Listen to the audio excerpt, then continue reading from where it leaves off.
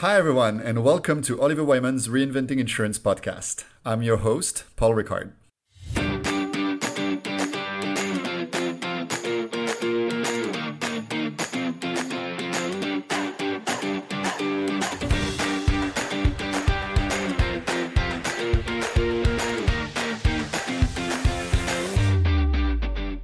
Welcome to Reinventing Insurance. Today, I'm delighted to welcome Mick Moloney, who is a partner and global head of insurance, asset management, and actuarial at Oliver Wyman. Welcome, Mick. Thanks, Paul. Delighted to be here. So why don't we start? Actually, before we start, I want to say it's pretty cool to have sort of a crossover episode here because this is the Reinventing Insurance podcast. And you're also running the Reinventing Insurance newsletter for Oliver Wyman, where you're sharing a lot of perspectives about the industry. So I feel like there's a little bit of a meeting of the worlds here, which is going to be pretty cool. Cross-pollination. Exactly. So maybe why don't we start with you telling us a little bit about your role and what's in your purview at Oliver Wyman? Sure, yeah. As you know, I lead our insurance asset management and actuarial practices globally. That's probably 750 of our folks, with a concentration in the US and Europe, though with a solid and growing footprint in Asia Pac, where we're in Hong Kong, Singapore, and Japan, and growing pretty rapidly there. And we, again, as you know, serve life P&C insurers within our actuarial practice, healthcare insurers, and asset managers, and with a kind of, I'm sure as we'll get into, a very significant overlap between asset managers and insurers in particular. And we consult with them on really a full range of topics, from more strategy and management consulting issues in terms of how do I grow my top line? Am I operating efficiently? Am I innovating enough? Am I innovating at scale? Should I buy or sell things in terms of helping me kind of accelerate how I meet my strategy? And then on the actuarial side, obviously, a lot of work around pricing, reserving, and increasingly around, is my actuarial function operating as efficiently as I'd like it to be, and giving me the kind of insights that I want. If it moves in insurance, we tend to deal with it. And again, as you know, I know we'll get into this a little bit as well, but we're obviously sitting in, by market cap, the world's third largest public insurance entity in terms of Marsh McLennan. And we obviously collaborate pretty closely with Marsh, Guy Carpenter, and Mercer, particularly when they can be helpful to our clients. They're obviously very, very big kind of intermediaries, sitting on a lot of data, sitting on a lot of expertise. And I would say, again, as you know, we like to think that we're pretty unique in having management consulting, strategy, actuarial sitting within that kind of data lake, as it were, and the ability to bring those kind of insights to clients. So that's us. Terrific. Well, definitely we're going to have a lot to cover that spans your remit over the next few minutes. And, we'll talk about in this episode, obviously, the state of the industry and some of the big opportunities for insurers. But before we go there, and, you mentioned Marsh McLennan, I think if we take a little bit of a detour going back to your background and your prior roles, I know among others that Marsh McLennan has been a big part of your career. And I know actuarial sciences is also a big part of your career. Why don't you tell us a little bit about your background before we go forward together?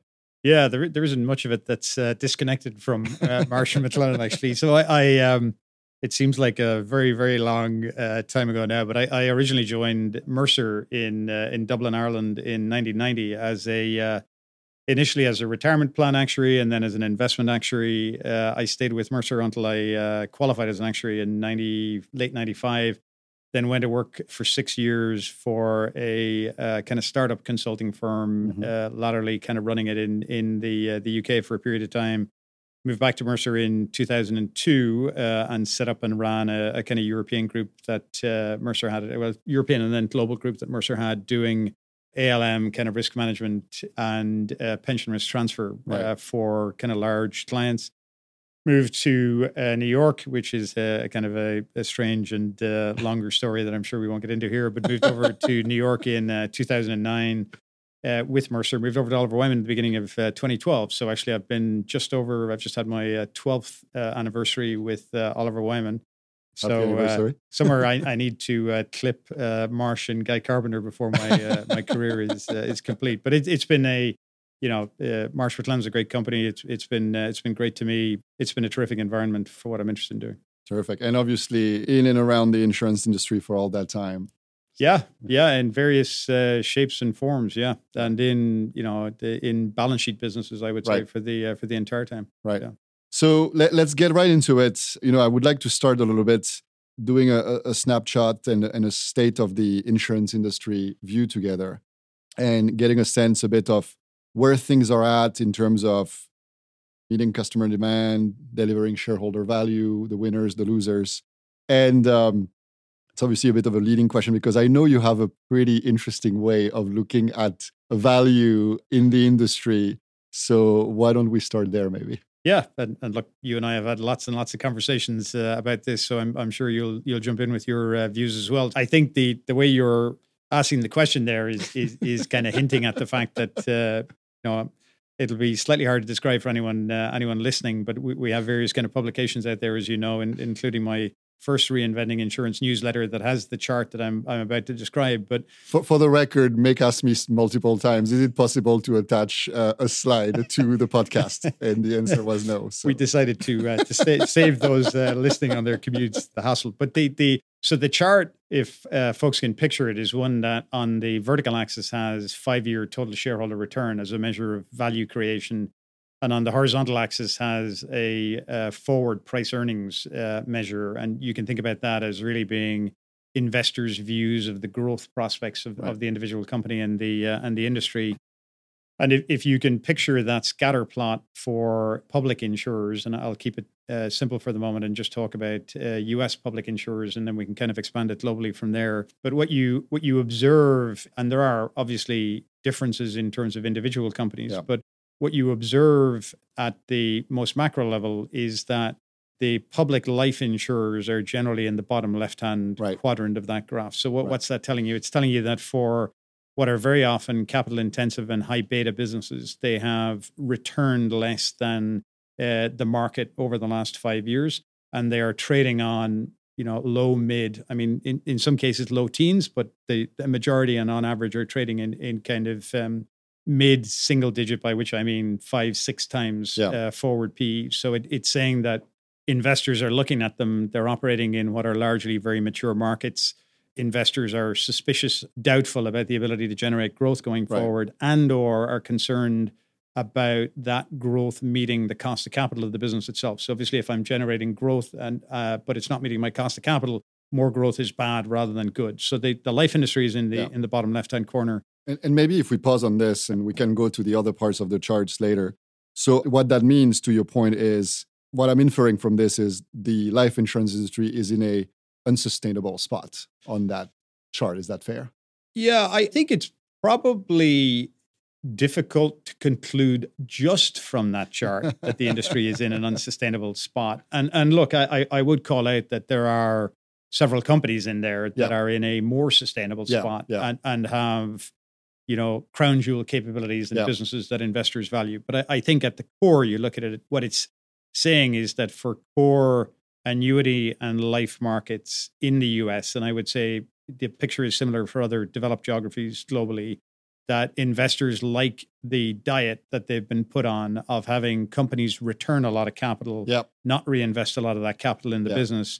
And they are looking at the ability to differentiate by way of product innovation and distribution, and are suspicious that there is a crown jewel there in a lot of cases. Now, a lot of those companies no longer have proprietary distribution. A lot have products that, while there is some innovation, are generally not that hard to replicate. And as we'll come on and talk about, in a very big component of that, the economics are driven very significantly by your ability to generate excess spread within a kind of general account. And that is a model that is being very heavily disrupted by what we describe as asset management-led insurers. So it is a asset manager, very often a private equity or debt manager that has what they consider to be a significant capability around sourcing, originating, and structuring private debt that can be put behind these liabilities. That's causing a lot of disruption, particularly for incumbents that don't have an equivalent capability. back to your question, yes, there is a lot of consolidation already happening because consolidation, as you know, happens either by way of a company buying another, but in the life sector happens by way of reinsurance transactions occurring. There are also, as you know, just a number of kind of life insurers where the question I think you ask when you see them is that business at scale? Does the landscape need that number of balance sheets doing things that are not necessarily that differentiated? And I think we're already seeing those kind of tectonic plates move around and kind of accelerate pretty fast in the US. It's, watch point by having these players in the bottom left of your chart, right? And once you kind of uncover what's happening, consolidation, reinsurance transactions, the advent of that asset management-led model, right, that has really disrupted a lot of things lately. And what is left is, if I'm not going down that route, the expectation would be, do I have proprietary capabilities around distribution, around product innovation? And to the point you were saying, at points, distribution has been outsourced and all these things. So these companies can at times be left in a pretty difficult position as a result. Yeah, they can. And if I take us off in, a slightly brighter direction, please, and you and I know this very well, I think, is that, look, the irony of it in a lot of ways is that you think about what a life insurer is at the core, and it's an institution capable of manufacturing and delivering in a retail setting a guarantee to somebody wrapped around something that they care about. At the highest level, that is about financial security for an individual, right? And they want financial security and an ability to get certainty around things that they are worried about. If you abstract that up to the highest level, what that tends to get referred to as financial wellness. And on any number of measures, financial wellness is a massive opportunity in the US. So there is a huge opportunity that has not been cracked by anybody to go after what is a, either white or gray space in the US that you would think more insurers would be investing more heavily around. Where in reality, I think the vast majority of them appreciate that there's an opportunity there, but cracking that opportunity requires a significant risk appetite in terms of trying things with the foreknowledge, I think, that 8 out of 10 things that you try are going to fail, but that within the 2 may be a path to a much brighter future that would see you kind of growing. On the one hand, I think it's a huge opportunity. On the other hand, I kind of look and go, who is really going after that and why aren't they going after it? And as I would say nobody is really going after it to the extent that I think they really need to. And one of the handicaps in terms of them going after it is that most public life insurers, as I mentioned, have gotten themselves into a position where returning capital to shareholders has become, if not the primary goal, then one of the top goals. And once you're in that position, it's very hard to convince shareholders that you're going to retain more money in order to invest to go after something that looks as uncertain as this. And I really think whoever can crack that conundrum, I think may lead us to a better place for the industry. That's what I really hope happens. But here, you need to shift from value to growth. You need to shift the way your organization is set up. And I think another point that's important, to your point on financial wellness, what I found oftentimes is it can be mostly a coat of marketing paint on top of I'm just going to push my existing products. Yes, agreed. Versus, a broader ecosystem of solving a broader ecosystem of needs from customers that I may not solve by myself. I may need to partner with others. So I feel like it's not like any of these problems are unsolvable, but it feels like the life insurance industry has a lot of these problems to solve at once. There isn't only one way forward. Okay. But I think if you look at it's probably wrong to describe them as bookends because they're not necessarily mutually exclusive, right? But route one is I am going to be an asset management-led insurer. The primary thing I'm concerned about in that model is my asset management capability. Yes. And what I'm really concerned about is at the end of the day, because things will go through a process of shaking out, do I have an asset management capability with asset origination and structuring that's at scale and capable of competing with the bigger PE firms who are? So I mean, as you know, the archetype of the model is Apollo Athene, and in Europe Athora. KKR has Global Atlantic, Carlyle has Fortitude, Yep. Ares has kind of its own kind of, and Blackstone has like lots and lots of kind of footprint in that space as well. Mm-hmm. So these are very large, successful kind of private equity and debt firms Mm-hmm.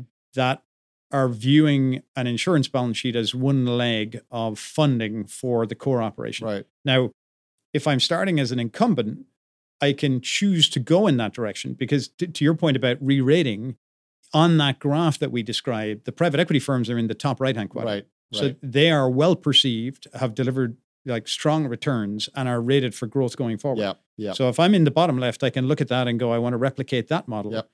But the question I need to ask myself then is, do I have the resources, capabilities, and am I organized properly in terms of flipping my model on its head, right? Yep. You know, as you know, we had that kind of 10 ideas for CEOs paper. That one was strong last year, very strong this year in terms of what we did. But the two others that are in there that are different ways out are one that says you need to 10x your innovation, right? Yeah. Which is, that's the route through to I'm going to do something different and really grasp the nettle of this challenge of doing something uniquely different for a big enough group of consumers that this thing will lead me to a different place. Yep.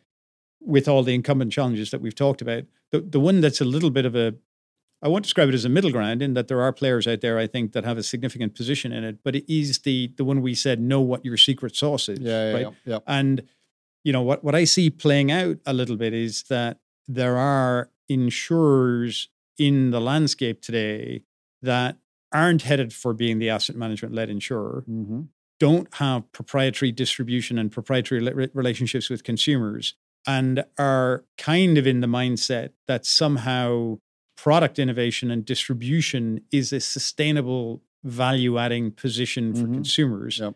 And that, as you know, is one that requires the most careful exploration and pressure testing because it's not obvious to me that is articulated well enough and executed well enough to really be something different. So those three are become an asset manager-led insurer, 10x your innovation, or, you know, understand what your secret sauce is at a very deep level. So it's not, I appreciate I can sound a bit down on the life insurance industry at times. I'm actually not. I think there's just a future position that looks very different to where we are today, part of which is very rapidly emerging, another part of which I would like to see emerge much more, which is that innovation point, because I just think it's not about dividing today's pie in a better way. It's about creating a new pie. And I think that would benefit everybody. Yeah.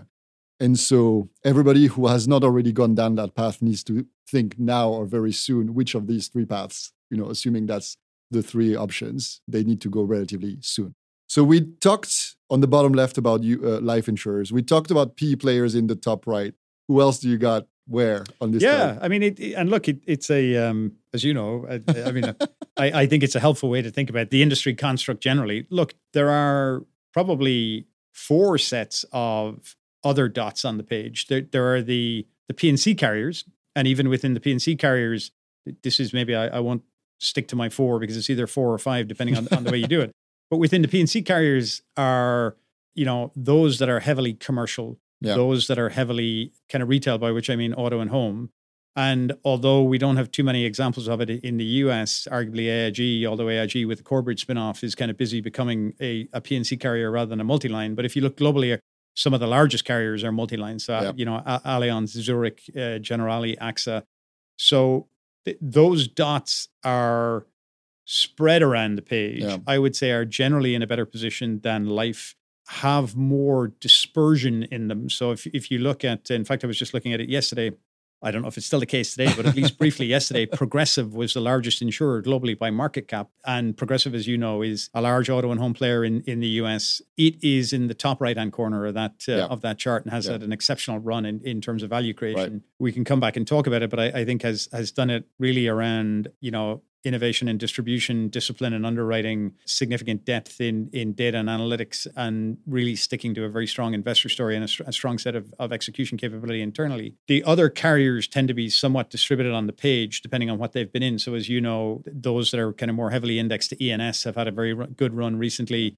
there's an element to their kind of geographic footprint and where they've been in terms of growth prospects. But the P&C carriers are kind of distributed on a 45-degree line from somewhere near the life guys to up towards the P&C guys. The other ones on the page then are the asset managers. Asset managers, I would say, again, have, there is a lot of pressure in that system in terms of scale, in terms of the push into alternatives, in terms of, kind of various different factors and features.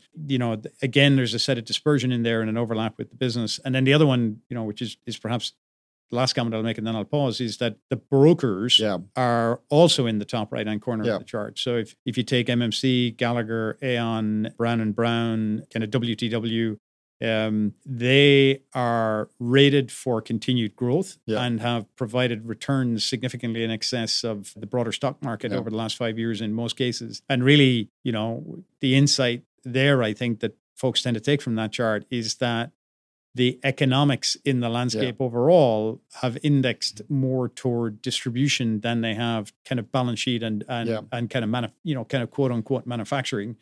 That distribution is really where a lot of the economics have kind of come out. Now, as you know, you get all sorts of questions then about it, is there something carriers should be doing in terms of kind of moving more towards that? How does it work and so forth? But that's the current state of play. Yeah. The market appreciation is toward the distribution. There's been, I think we've been talking about it for years, which is if you look at the entire insurance ecosystem, where do insurers ultimately land, right? I think what we're describing is, if I'm going to take a P&C centric view of the world, is, everything that's balance sheet related, am I going to be taken over by reinsurers and other source of capital, right? Everything that's customer facing, whether it's a corporate customer or a retail customer, is this, what the broker is doing and continuing building on. Right. And then what is left for me as a competitive advantage, right? There's a little bit of a question mark around a lot of these P&C players to determine what's going to be my way forward and how am I going to differentiate myself and how am I going to generate more value and secure either a spot in the top right or make sure I don't go down the bottom left. Yeah, I agree. And again, see if you agree with what I'm about to say. The interesting thing for me about the P&C landscape, though, is that it is a much richer landscape of levers that I can pull as a management team in terms of how I want to go about creating that value, right? If you look at it on the property and casualty side, there is a lot of ability, but not without a lot of challenges to differentiate on underwriting. And I think you can look at the landscape and clearly pick out people who are more disciplined on underwriting, more disciplined in terms of capital, more disciplined in terms of their reinsurance strategy, how they think about it, concentration management and so forth. And that's becoming more important, particularly as, we've had a period where capital has been scarce. I think we're entering something where kind of markets are getting softer, capital may be more available. But, things like how and where am I comfortable taking cat risk in a kind of portfolio is a very significant question going forward. So the ability to differentiate on underwriting is kind of high. The ability to differentiate on, how I manage my broker relationships, for example, is also significant. The ability to differentiate based on my claims experience is kind of pretty high. And particularly on the commercial side, these are global businesses. If I'm serving large corporates, they want to serve somebody who can serve them in kind of multiple points. So my ability to make decisions about my global footprint is bigger. So I think within P&C, there are a richer set of levers that I can pull. But as you know, look, we're coming out of an historic hard market cycle. And then the question really for a lot of P&C companies is how am I going to maintain growth as rate is no longer my friend from a kind of revenue growth perspective. So, all that to say, I think P&C businesses to some extent are in a different position. You reference our latest publication, The Future is Now, 10 To-Dos for Insurance CEOs in 24. My question was going to be, if you put yourself in the shoes of an insurance CEO, what would you do? And I don't want to say that you've already answered for the question for life insurers, but I feel like you kind of did. If you were an insurance CEO today, February 2024, what would you do? I'd start with a couple of things that I think are general, no matter what kind of insurer. I don't mean to kind of bring it up too soon, but, as you know, we saw massive hype last year around Gen AI. And there's also, as you know, an interesting piece of research that we've done looking at industries' exposure and potential for disruptive innovation driven by Gen AI with kind of a framework that looks at, the structure of the industry and the structure of the roles in it, and also the amount of value that can be created kind of through roles. And it's very clear from that analysis that insurance is a place that has very high positive disruptive potential in terms of somebody's ability to do something. But also, as you know, I would say, and it's maybe just a function of where we are in the cycle with it, that most of what we saw our clients do with AI last year was really almost a grassroots effort to try and educate a workforce around it, to release it into the organization, to begin to conduct pilots, to begin to learn. All of that, I think, is obviously to the good. But what we haven't seen yet is somebody top down really manage to where the biggest disruptive areas are and really go after those. And that's something I think needs more attention. The other general point, and this is like somewhat tactical, but I think is important in some areas, is that almost every insurer that I talk to is not comfortable, happy, satisfied, delighted with, their ability to get insights fast from some combination of their kind of finance and actuarial teams. Right? Why is that becoming more important? I think it's becoming more important because in a lot of cases, the external environment is accelerating. In a lot of cases, rules have changed in terms of how I think about capital, and I'm not able to think and pivot fast enough. The literal rules, like literal rules, yeah, exactly. As in, you need to think about capital this way. You need to hold it in these places. You need to manage to this ratio. In other cases, and this is particularly true on the life side, the speed and agility of the competitors I'm going up against is very different to what has been there historically. And I need a machine that is capable of allowing me to make decisions much faster and decide where I want to move things. So I would say that's another area which is really around capability. For P&C insurers, it's not quite the highest order question. This question around, I'm coming off an historic cycle of hard market pricing in just about all lines. And it's clear that that's beginning to moderate in a number of places. The pace of moderation and the kind of ultimate endpoint, I think, will kind of change.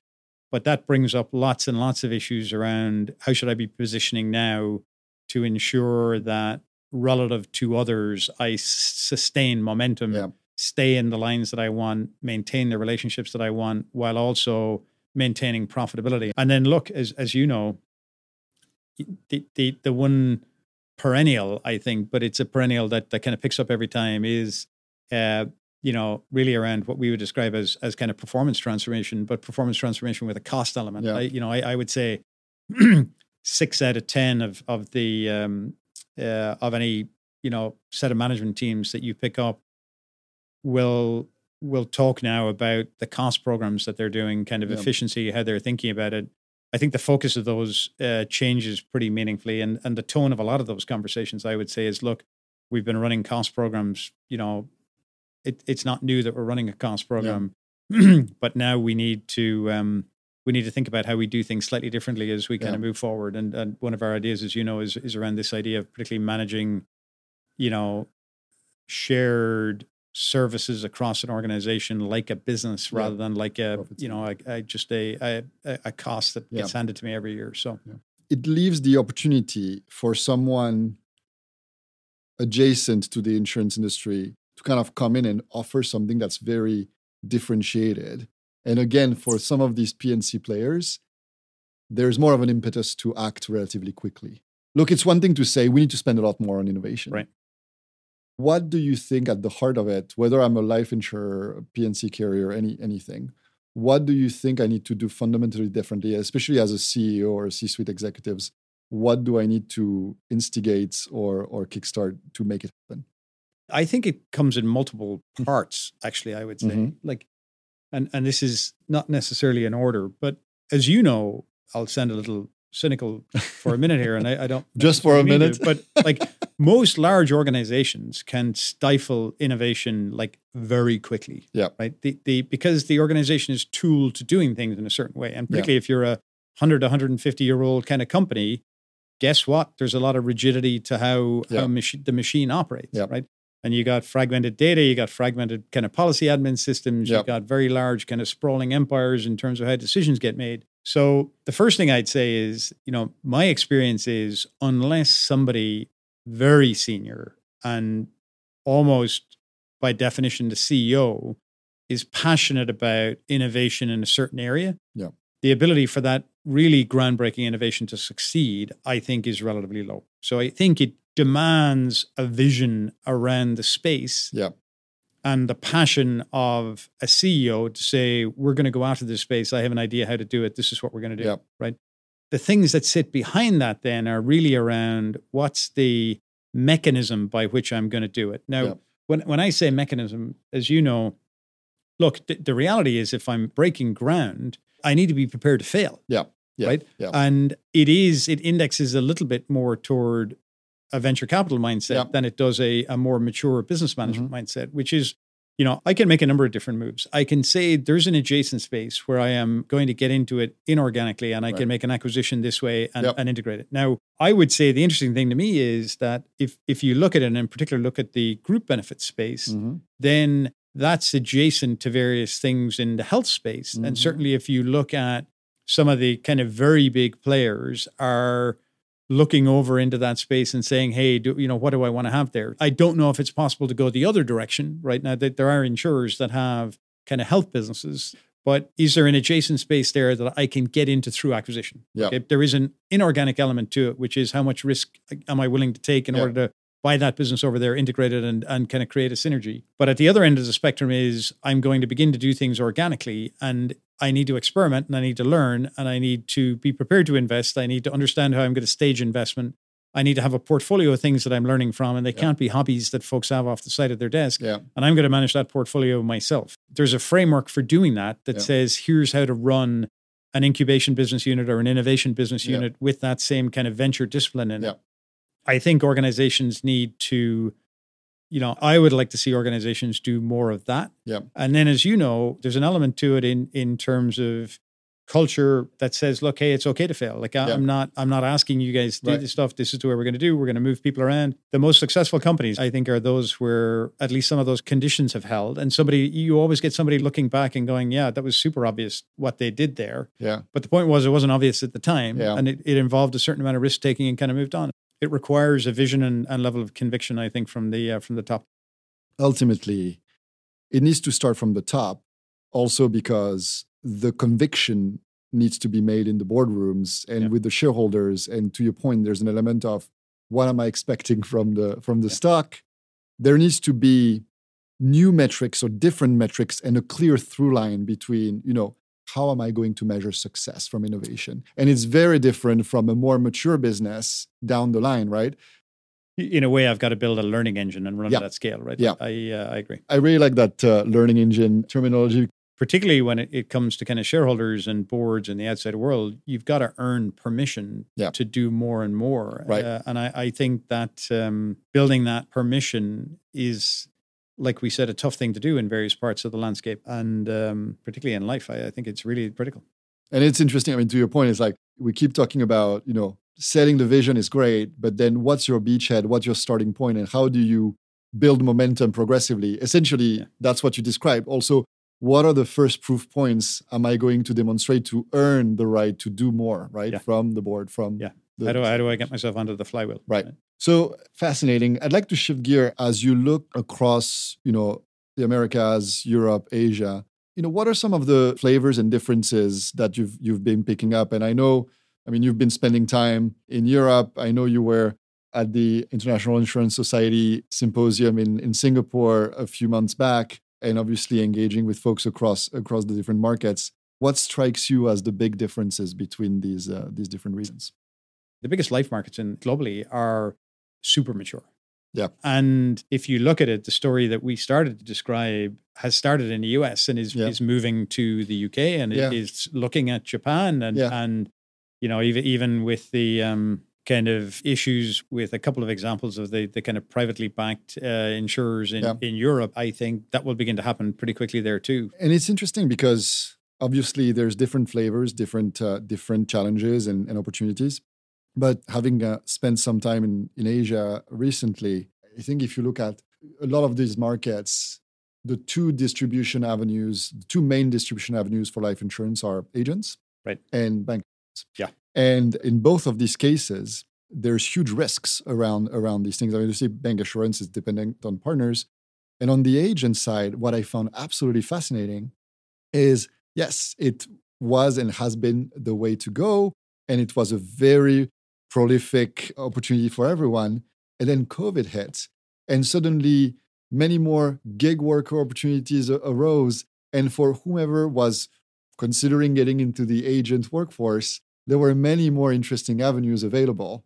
And now, as a life insurer, using this as one of my primary channels, I'm at risk of essentially not being able to use that channel anymore. So how do I reinvent it? How do I make it more attractive? How do I potentially consider alternate opportunities?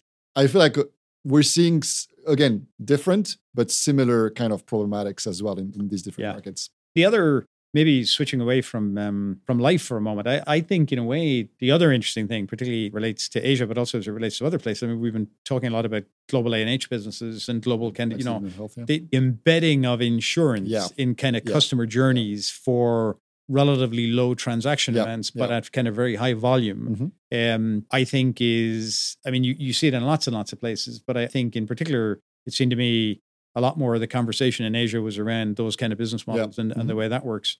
And that's interesting to see that. I would say I don't see huge differences within commercial P&C businesses in terms of the regions. The factors tend to be kind of somewhat similar.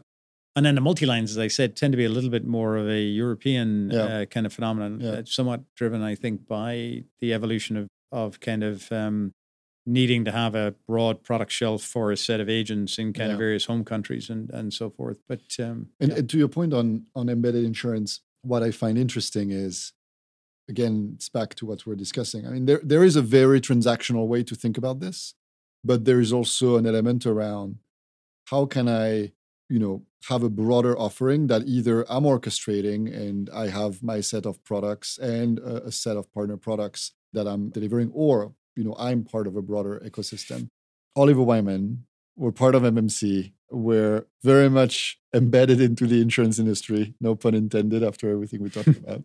We talked a little bit about Oliver Wyman's value proposition at the top, but the ambition, the vision, the kind of hard problems we're looking to help our clients with. Can you unpack this a little bit for us? I feel like this is very much something I'd love to get your take on here.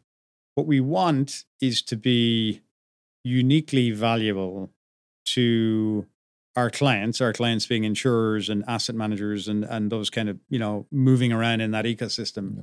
And we generally think about how do we create that value in 4 kind of transformation moments, right? So the first, and I'll kind of give you the transformation moments at a high level and then kind of double click on each. There's customer-led transformation, which is that I want to figure out a way, or I am transforming myself around unique value creation for the customer, which is consistent with what we're talking about. Yep. The second is performance transformation, which is I want to improve the bottom line of my business in some way. Yeah. The third is deal-driven transformation, which is I'm going through I either want to buy something or I want to sell something. It's going to be transformative in terms of the value of my business. And the fourth is stakeholder-led transformation, which in some cases can be an external stakeholder, as in an activist investor or somebody, but more often is I have a new management team, I have a new executive in this role, I have something kind of driven by a change in some stakeholder inside the organization. And if I look at it, we're orienting ourselves around serving the industry in those 4 transformation moments. In one way, there's very little that's happening that's meaningful that you can't assign to one of those. Right. The customer-led transformation is just what we're talking about. How do I reorient the industry to create more value for individual customers? It can be, how do I crack financial wellness? How do I really go after the SME space for kind of property and casualty? The performance transformation is just what we were talking about, which is, how do I use Gen AI to really transform what I'm doing inside the organization? How do I move from a cost view to a kind of profit center view? How do I really change the nature of what it is that I do and how I go after it? The deal-driven one, we have any number of examples of IPOs or restructuring or various things. And the stakeholder one is really, as management teams turn over, and that tends to go in cycles. But, if you take a CEO with a tenure of 5 to 10 years, then every time that kind of turns over, you kind of step into that space. And that happens kind of very regularly. So those are the moments we're trying to do. The other part then is your question about, what's exciting about Oliver Wyman in that space and how do we think we're kind of uniquely placed to help? And I'd say a few things, and I'd echo some of what I kind of said at the beginning. One is, we're a management consulting firm with a world-class actuarial capability, specialized in insurance and asset management, sitting inside what is one of the world's largest global, I would say, powerhouses of anything that moves in insurance. So I kind of joke that, if you think of the amount of knowledge that we have in 1166 here in New York, show me another building in the world that has that footprint into what's happening inside in the insurance space. Right. So I think we bring a unique set of kind of insights and capabilities. And as you know, we also want to do it in a way where partnering with our clients in doing it. We're kind of working shoulder to shoulder with them. We're not, as you know, kind of competitors with kind of various different styles. I would say what's unique to us is we're kind of content and specialist focused, but with the ability to deliver it with a kind of transformative view and lens on it, benefiting from a lot of the knowledge that sits in the organization. And look, what excites me about it then, because how are we talking internally about doing that? And as you know, we have this phrase that makes people smile, that we are already a long way toward being a juggernaut consulting business in that space. We have a very large team with a lot of expertise, but we have our eye on, something that would, very much kind of 2-3x that over the course of the next 5 years as we go after. And we think we have a permission to win and an ability to deliver value. I think that, we're very excited about. Terrific. And obviously helping drive a lot of the change that we've been talking about in the last few minutes. Yeah. Well, that was super, super insightful. I really enjoyed our time together. Maybe before we wrap, care to share a few words of wisdom for our audience based on everything we talked about? Look, our audience is varied. I think. I mean, the industry we serve is kind of massive, complicated, and global. If I had a magic wand and was looking at it, I think there's a lot of transformation I'd like us to support in the life space to take the industry to kind of a better spot. I think the P&C side of things is starting in a very different position, but I'm very excited about the transformation of AI and the opportunity for that, and also the kind of next pivot of the industry through the kind of soft pricing cycle. And then on the kind of broader asset management and private capital side, it's a complicated jigsaw, but I just think this adding a balance sheet to those models and kind of using that to fund what is kind of a very sensible kind of position is very exciting. So look, I would say, thanks to our clients and those that are kind of trusting us to do this, and we're excited to partner with the industry. Terrific. Well, Mick, thank you for your time. I really enjoyed the conversation. Pleasure. Thank you for having me. That was Mick Moloney, Global Head of Insurance, Asset Management, and Actuarial at Oliver Wyman. I'm Paul Ricard. Thanks for listening. For more information about our Reinventing Insurance series, you can find everything on our website at oliverwyman.com/reinventinginsurance. Thanks for listening, and I'll see you next time.